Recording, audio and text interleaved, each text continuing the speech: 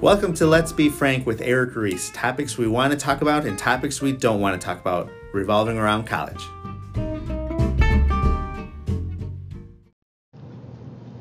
Hey there guys, welcome back to Let's Be Frank. Today we have Ureli. Hey! And by popular demand, we got Eric Reese back. Hey, it's me.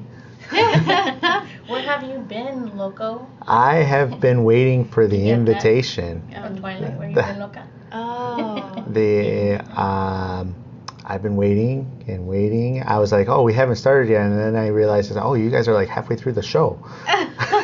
Yeah, well, this is our third episode of this next spring series. Okay. So we're not too deep into the series. Oh, it's deep. It's deep. Yeah, you missed us for our mini-series. That was fun. I did hear the miniseries. I didn't hear the first two episodes, though, so I apologize for coming in this late. It's okay. He's a busy man. He is a busy man. That's why he got the title. As I'm looking at my email right now. All right, so today, what we've been doing for this series, Eric, just to kind of loop you in, it's more informational topics for students based off what they might be doing this spring. So like our last two were self-care and SAT prep, all of that, because that's still happening now for high school students. Getting them ready to, graduate, what to expect for this fall, essentially. Today, we're talking about financial literacy, but more specifically, how to read that award letter, what to expect from it, what to ask, basically just what do I do with this piece of paper that's telling me these amounts of, awards and all of that.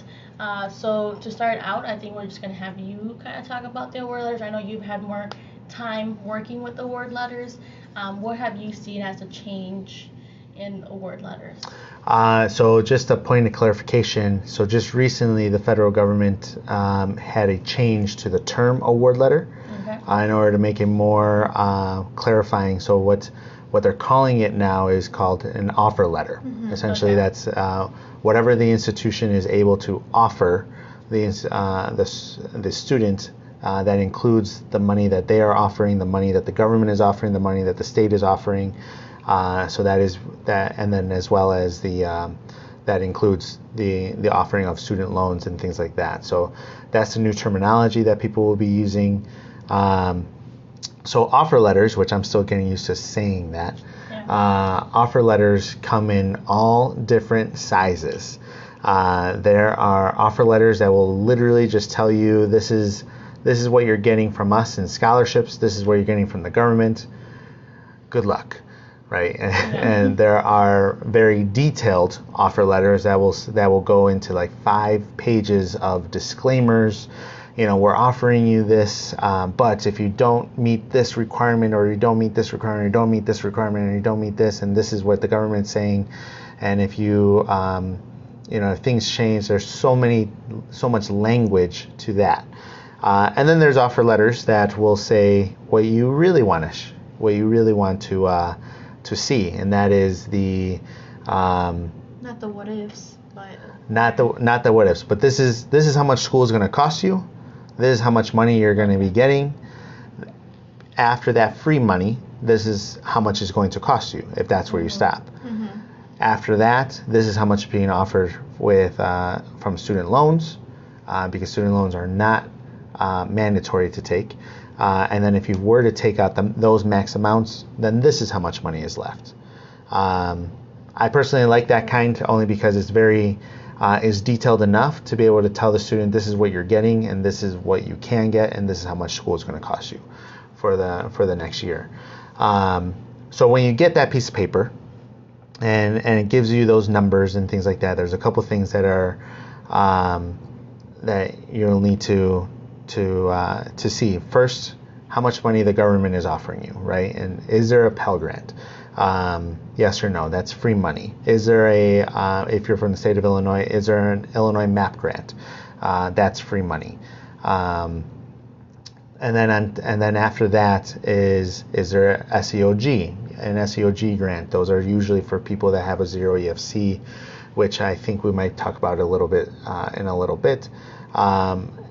all that has to be taken as this is free money from the government or from the state, and this is not money that's going to be paid back by the student. This is money that's going to be used to help you pay for school the following year. It is always on a yearly basis because things could change year after year. As you know, doing financial aid, it's based off your taxes. And so that can change every year.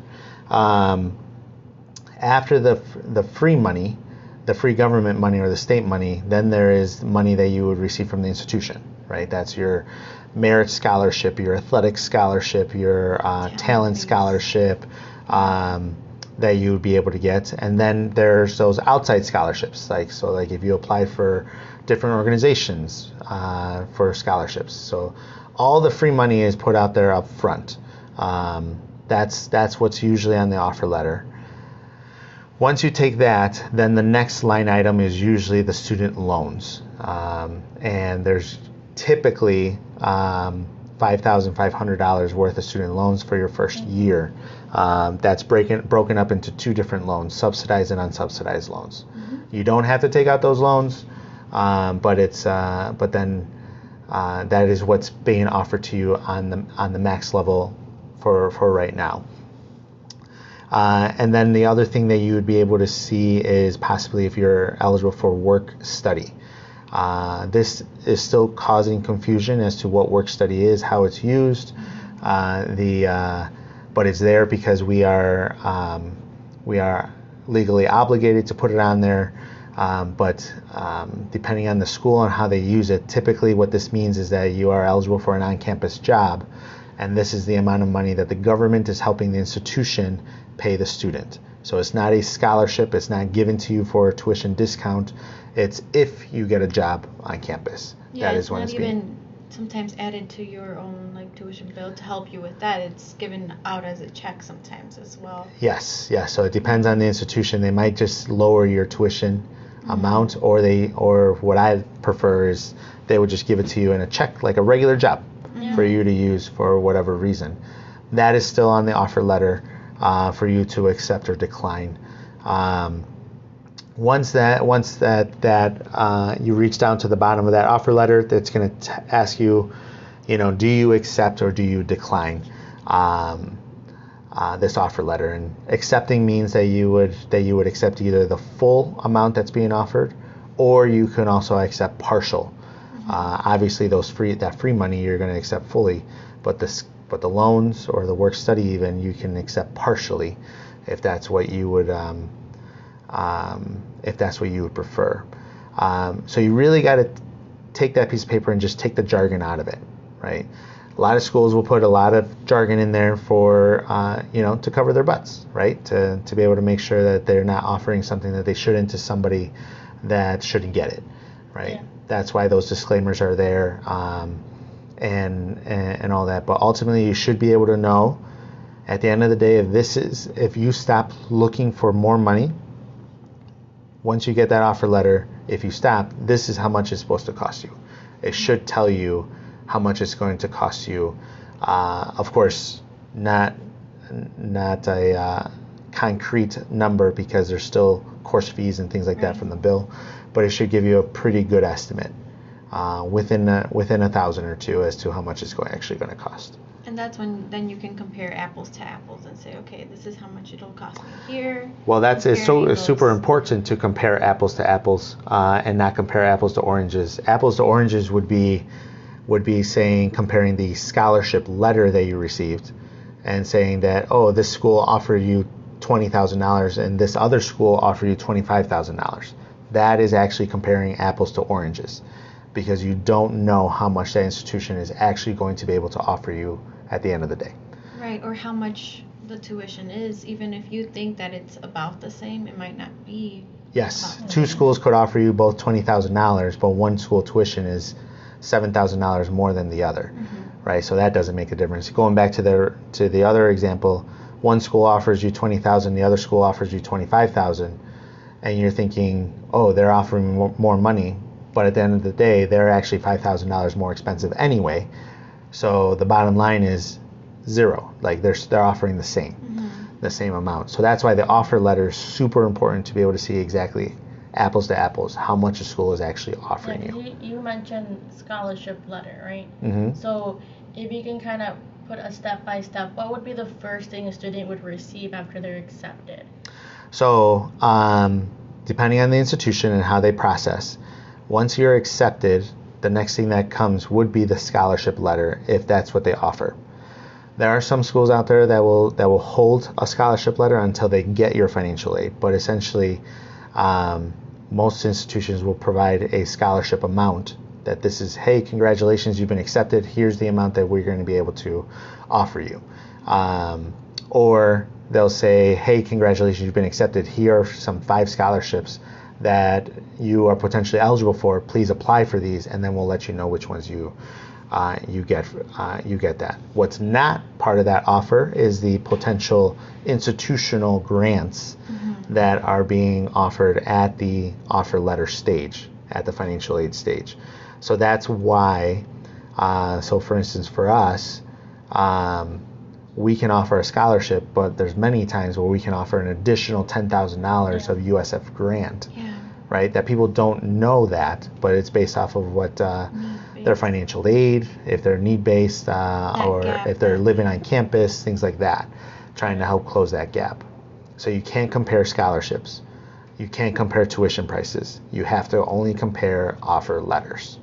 Okay. And so then, going with all of that, obviously you mentioned the Pell, the MAP, SEOG, loans, all of that. So we've established that scholarships, there's a merit-based scholarship that would come from your grades. Usually, typically, that's how it would work, and that's usually offered just with your transcripts and or potentially at your scores or anything like that. Or test optional. Yeah. It's essentially the easiest scholarship you can get.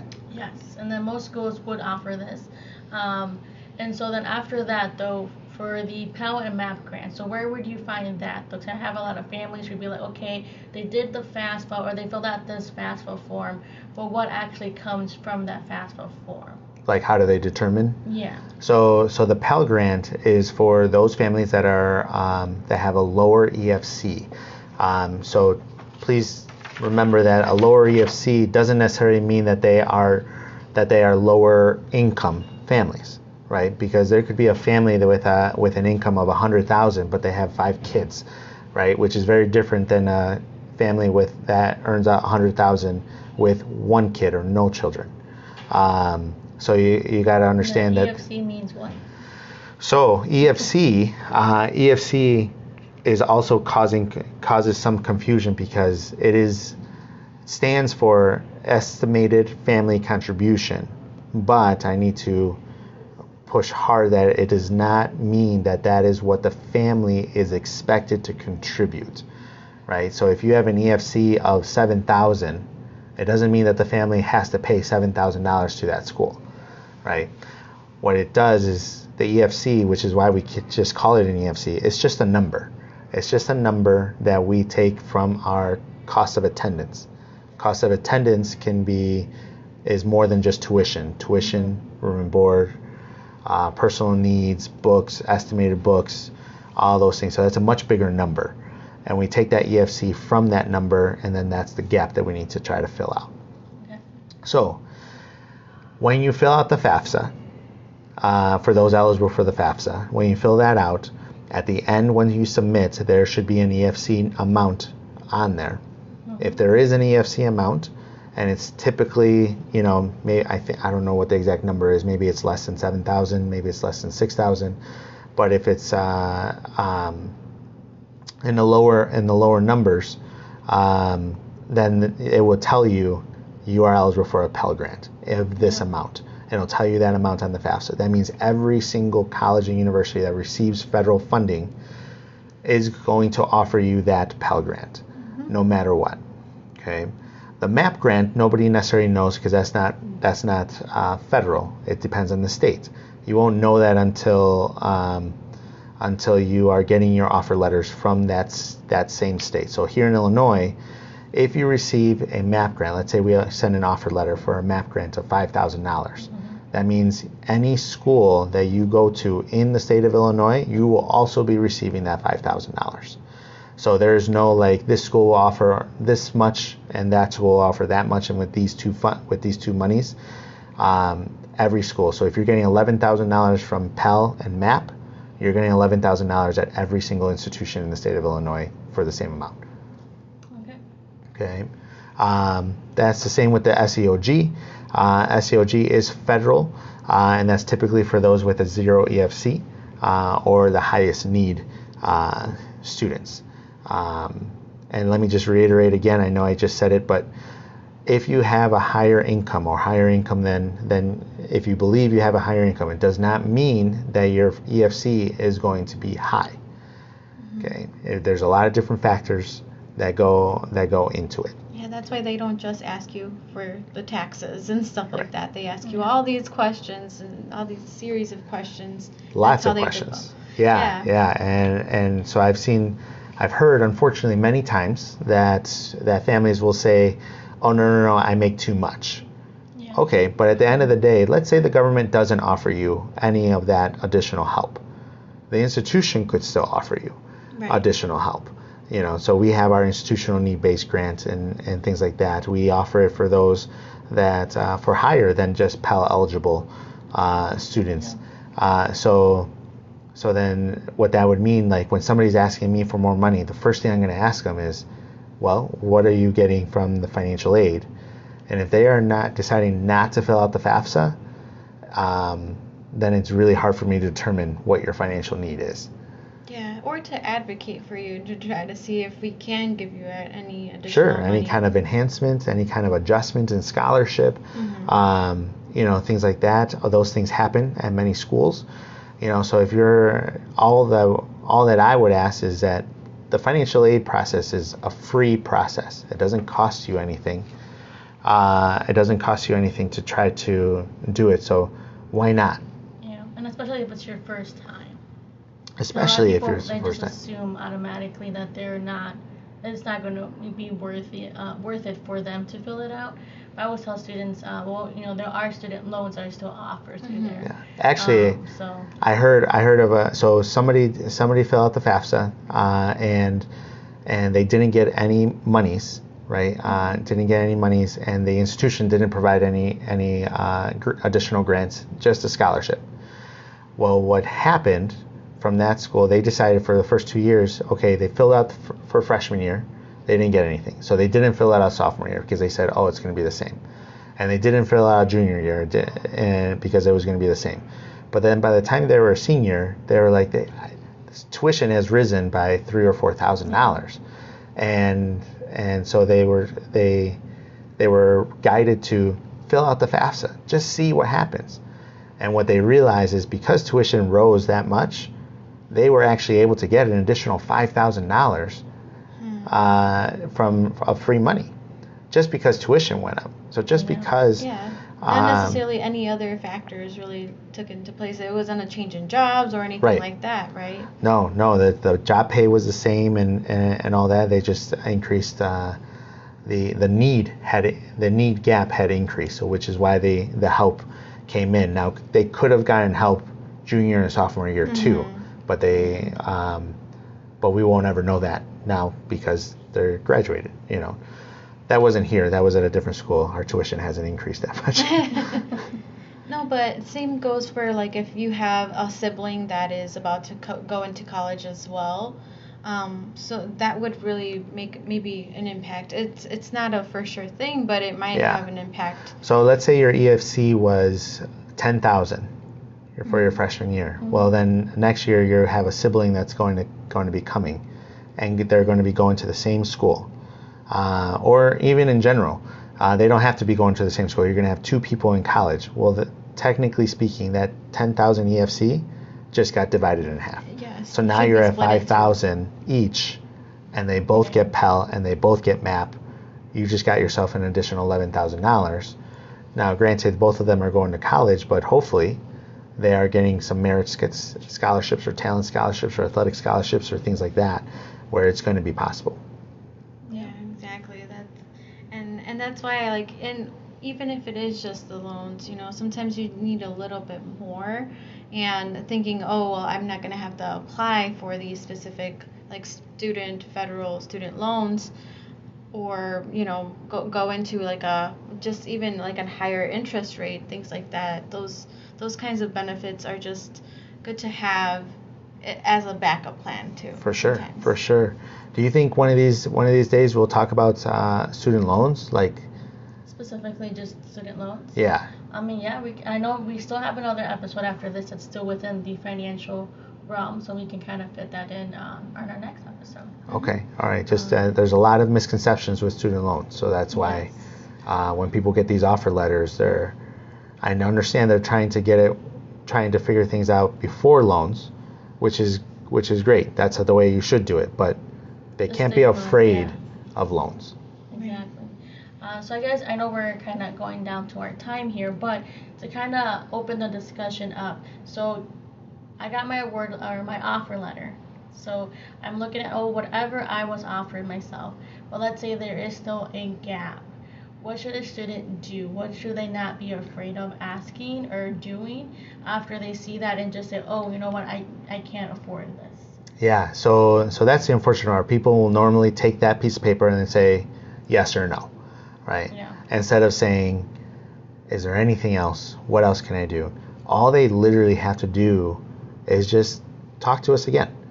Talk to either the admission counselor or the financial aid counselors and say, is there anything that we're missing? Anything that could potentially change? Is there any other opportunities? For the student, they need to be able to communicate with their families to say, what can we afford, right? And be able to say it honestly. What can they afford? And then trying to get that gap. So let's say there was still a balance of $10,000, okay? $10,000 after student loans. Well, and they say they can probably afford maybe $500 a month. Let's say that's $500 times 10 months, that's $5,000. So they're trying to close that $5,000 gap, okay? Then all they need to do is just contact their admission counselor, financial aid, say, is there any way that we can try to close that $5,000 gap so that we can at least make this work? Mm-hmm.